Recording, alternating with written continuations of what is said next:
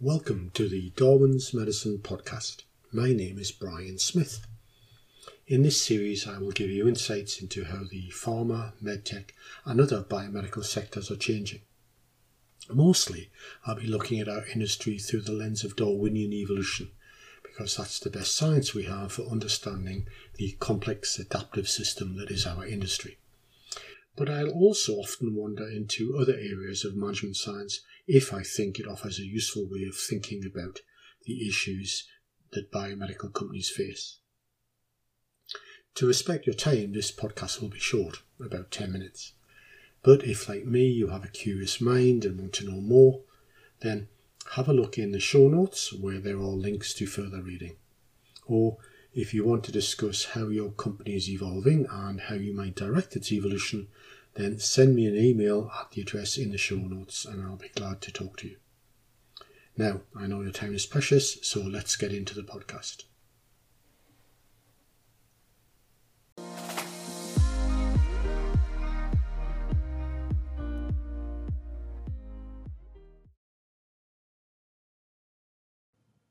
President Biden recently made a very exciting promise.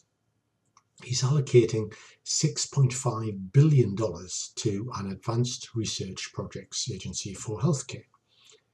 If ARPA-H, as it's been called, can be as effective as DARPA, its defence counterpart, then we might look forward to healthcare innovations as revolutionary as GPS and Siri and even the internet. But we should temper that optimism with some scientific scepticism. And the scientific domain that I work in, generalised Darwinism, has some useful lessons for those who have to make ARPA-H work. I think those lessons also apply to any situation where you're trying to turbocharge your R&D. So bear with me a minute whilst I go into the science, and then I'll come back to what this means for your business. Organisations are only successful if their capabilities match the challenges facing them. That means that complex, advanced challenges demand complex, advanced sets of capabilities. Just think of what it takes to bring an innovative drug or medical device to market. Not only are hundreds of capabilities needed, from discovery to manufacturing to marketing, but the firm also needs management capabilities to coordinate those disparate competencies. And as markets change, firms even need capabilities to adapt their existing capabilities. Academics call these dynamic capabilities.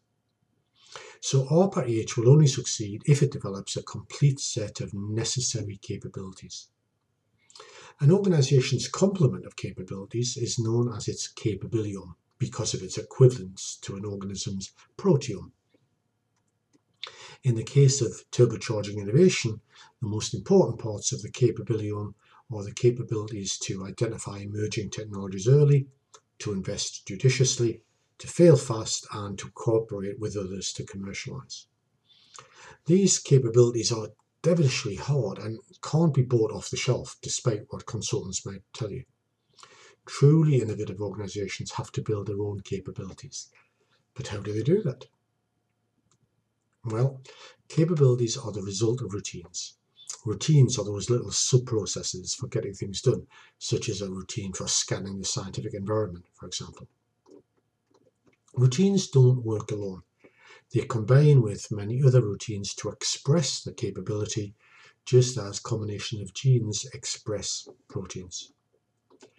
The capability to fail fast, for example, requires routines for, among other things, anticipating the future, assessing technical and commercial risks, and for objectively assessing the viability of a technology. Importantly, a capability can fail to be expressed even when the organisation has most of the required routines but lacks one or two critical ones. In this respect, routines are much like genes. They store information about how to do things, they can be copied, and they work together to achieve expression. And because of this equivalence to genes, a firm's complete set of routines is known as its routinome. A typical pharma or medtech company might have a routinome of thousands of routines. When you hear firms say that innovation is in their DNA, what they really mean is that they have a routinome that allows them to innovate. If you're beginning to think that turbocharging innovation is difficult, then you would be right. You need to build a complete capability, which means you need a complete routine. But even that's not the whole story, because each routine's functioning depends on the convergence of 4 factors known as microfoundations. These are the attributes of the individuals, such as their skills and knowledge, the processes that happen within working groups, the structures that link those teams together, and the mechanisms used to manage conflict between them. These microfoundations, abbreviated to AGTC, are directly analogous to bases from which genes are built. The analogy is a good one because the functioning of the routinome, and so the expression of the capability, depends upon having just the right combination of microfoundations. And just as errors in a DNA base pair sequence can lead to genetic defects and illnesses, so gaps and errors in a firm's microfoundations can lead to critical flaws in the firm's ability to function. So what does this mean in practice for your business? Well, this Darwinian view of how organizations function helps us to see why it's difficult to turbocharge innovation, whether you're the US government or you're a company. Fast and truly disruptive innovation needs a capability that is not only complex and advanced, but quite unusual in the healthcare arena. You see, historically, healthcare innovation has been a largely incremental process that is dispersed across the wide ecosystem of organizations. Usually, healthcare innovation is a very collaborative exercise that proceeds in little baby steps. But the intent of ARPA-H is to have one organization taking big leaps and unmitigated risks. Now, this probably implies the need for dozens of novel capabilities and hundreds of new routines, all of which are underpinned by many new specialized microfoundations. This is especially difficult given how unlike existing capabilities they are. For example, we work in an industry that, quite understandably, is not famous for taking risks. But if ARPA-H wants to build the capabilities it will need, it will have to acquire the capabilities, routines, and microfoundations for doing just that. Traditional biomedical organizations like pharma and medtech companies will probably not be a good source for this non-traditional, groundbreaking way of doing things. So they'll probably have to invent their own new ways of doing things. So there's the sobering lesson for ARPA-H, but also for all biomedical innovators. Effective organizations are capable organizations, and those capabilities arise from routines, and those routines ultimately depend upon microfoundations. This lesson should remind us that building ARPA-H, or indeed building any other kind of innovative organization, takes more than just a big budget. We should be realistic about how hard it is to turbocharge innovation.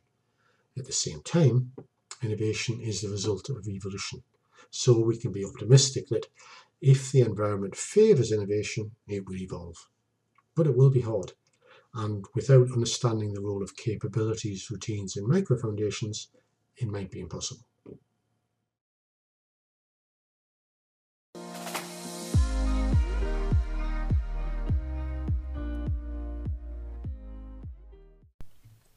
Thanks for listening to the Darwin's Medicine podcast.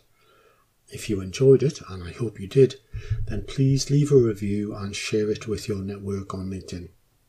And if you have any comments or questions, then I'll be delighted to hear from you.